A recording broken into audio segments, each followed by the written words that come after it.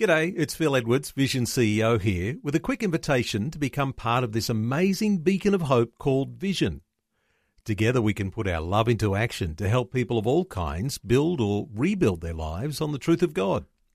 Please consider the part you can play during our upcoming Visionathon appeal, remembering that it's your support that makes Vision possible, including this podcast.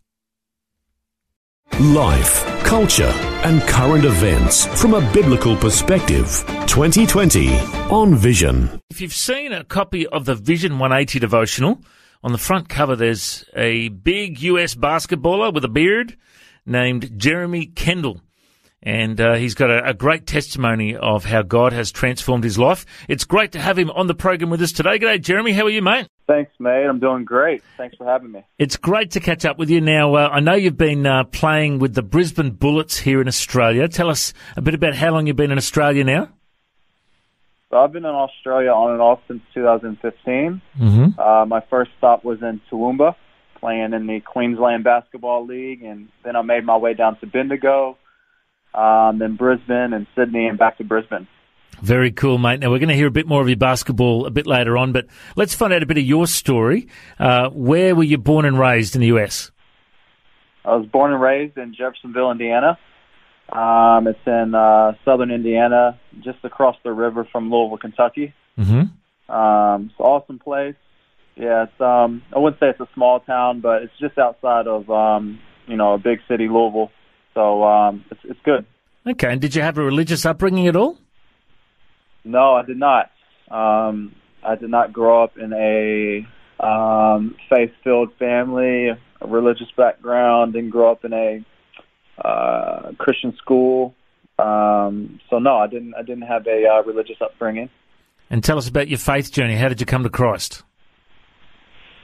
So when I first heard the gospel back in 2006. We had a coaching change for my junior to senior season in high school, and the new coaching staff brought FCA, which is Fellowship of Christian Athletes, and one of the guys. And I just got close with him, and he shared the gospel with me, and he kind of mentored me in high school and throughout college, and that was really my first, meeting with the gospel really broken down to me. And I wouldn't say I became a reborn Christian then, but that was really my first instance with a bit of faith. And it must have been something that you hadn't really had much background in. Was it a surprise to you to hear this gospel message for the first time, or did you kind of have an understanding of it already? No, I didn't really have any understanding of it, to be honest. I didn't know that, Jesus was the central figure of Christianity. I really knew absolutely nothing.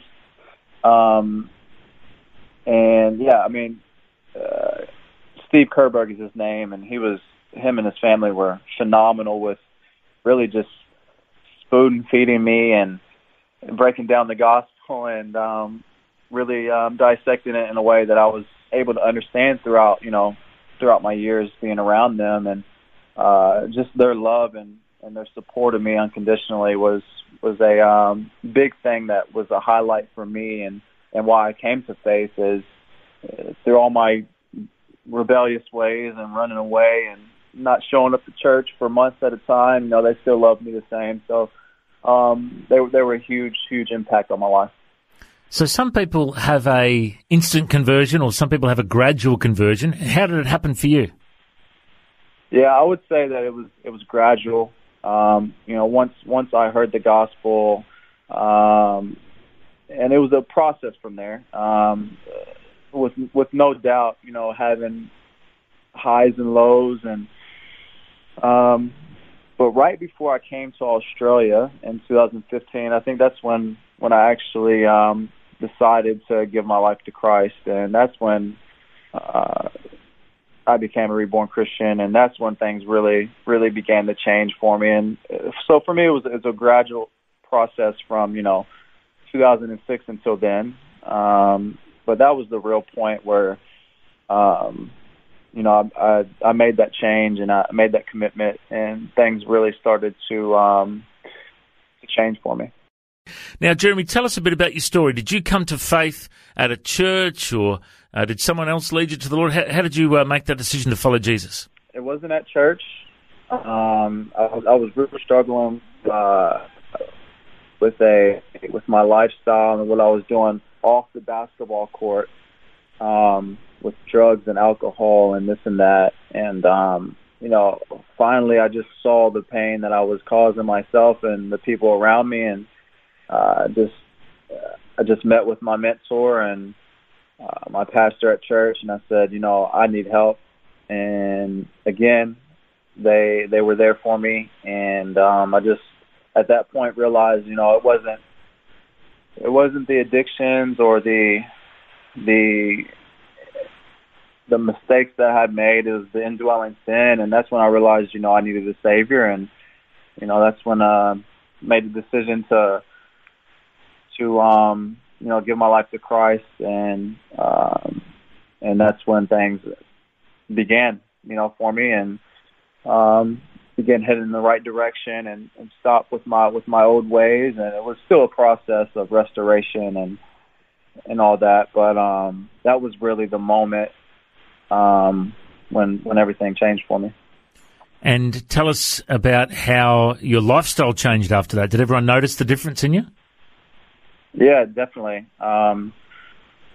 Definitely. I went from being completely selfish with my time and with everything to trying to be as selfless as I could be, and it was just everything was complete opposite. How I invested my time, who and what I invested my time in, to I began,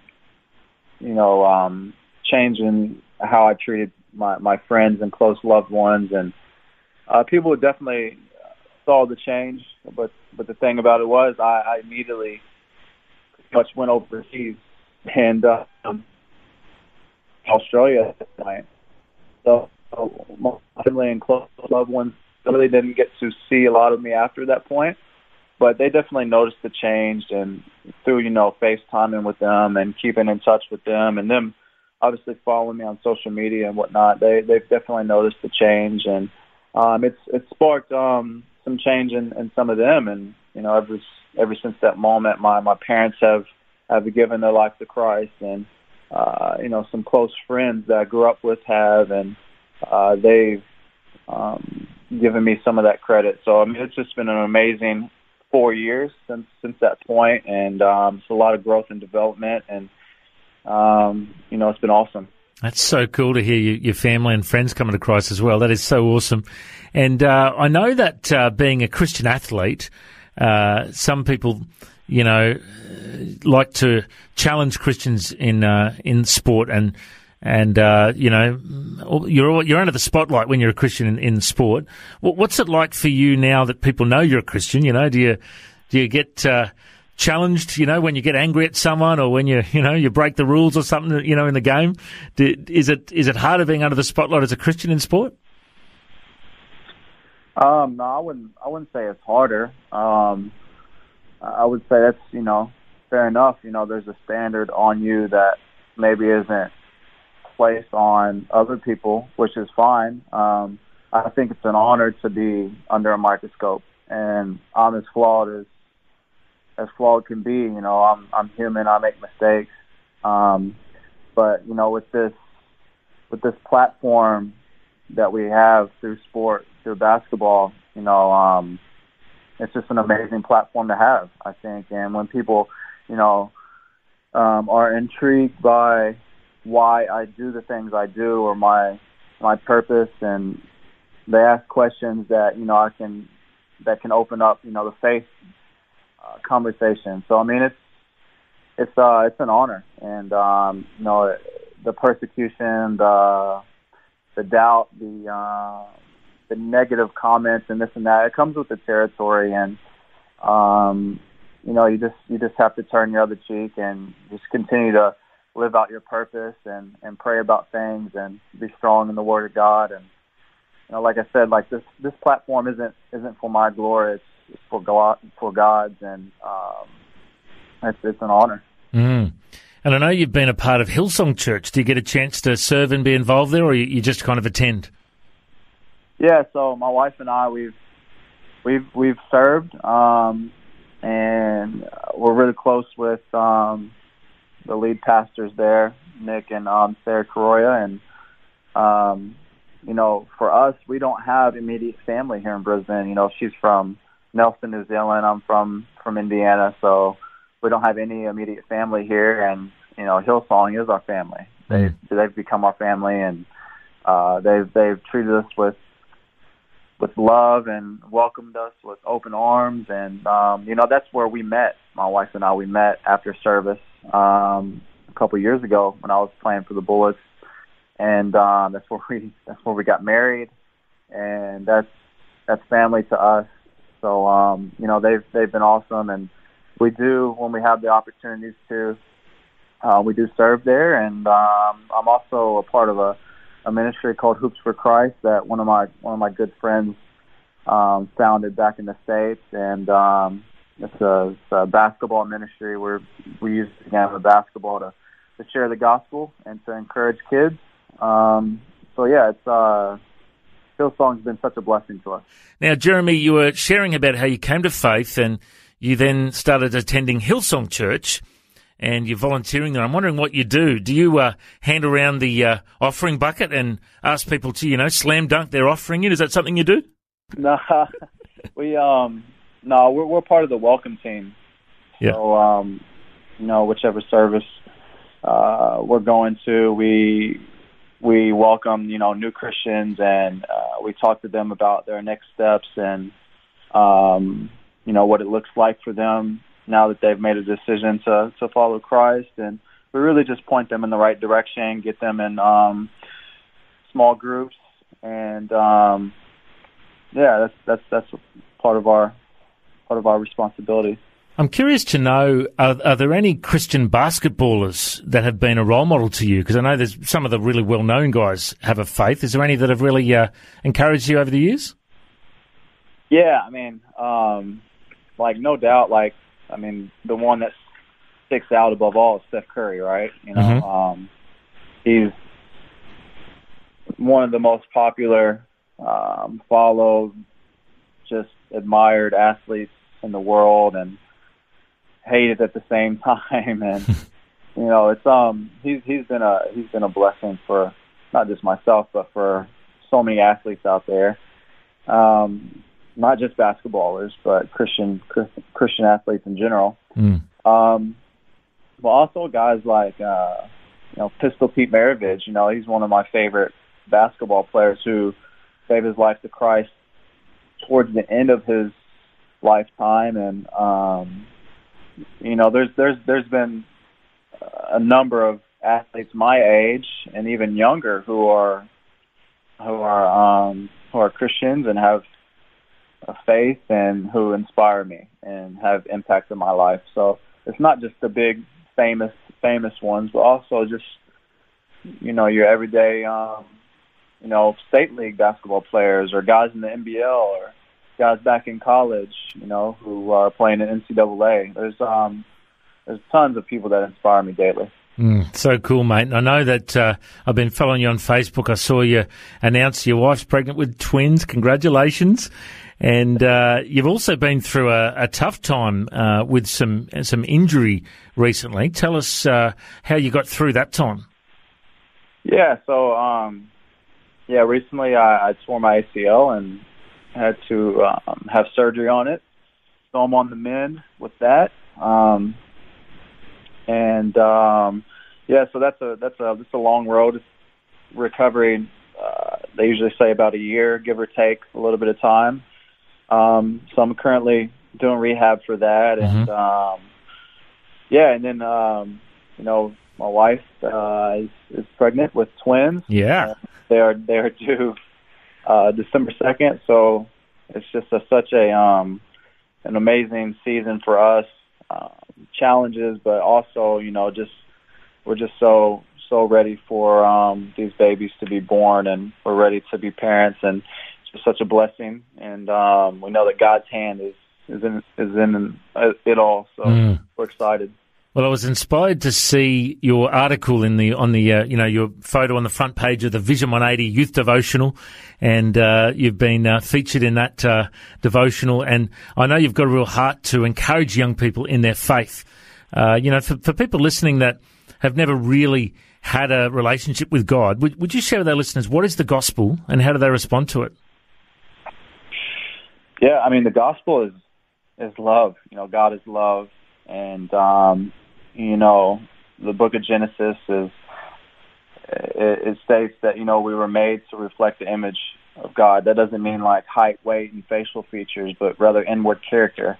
So we were created to have an intimate relationship with our Creator.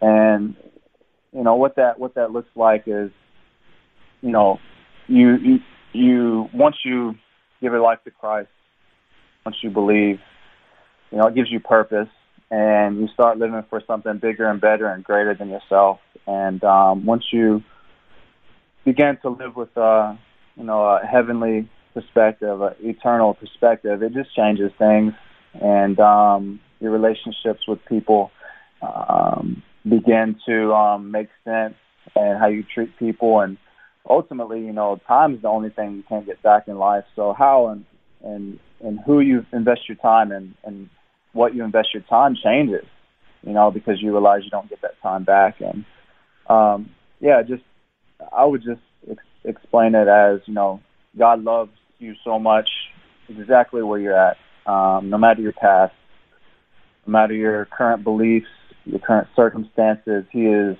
greater than those things, and that He wants and He desires to have an intimate relationship with you and give you, prosperity here on earth, and have you live out your purpose. And that God-given purpose is going to give you so much more joy, happiness, and peace than anything you can pursue on your own accord. So, He loves you where you're at, and I would encourage anybody at this moment, and especially young people, to really start pursuing and seeking, this God of the Bible, Jesus, because He is real and He loves you, and He died for you. God bankrupted the heavens, giving us Jesus for you, me, and all of humanity. So it's truly an amazing story. The gospel is, and it's changed my life. Awesome, Jeremy. It's been so good to hear you share your faith today, and we pray for recovery for you, quick recovery after the injury you've been through, and a blessing on your wife, giving birth to those beautiful twins shortly. We pray the Lord will bless you, and that your career will continue to prosper, and you'll be able to reach many people with the good news. Thanks for joining us. Thanks so much, Matt. I appreciate you, man.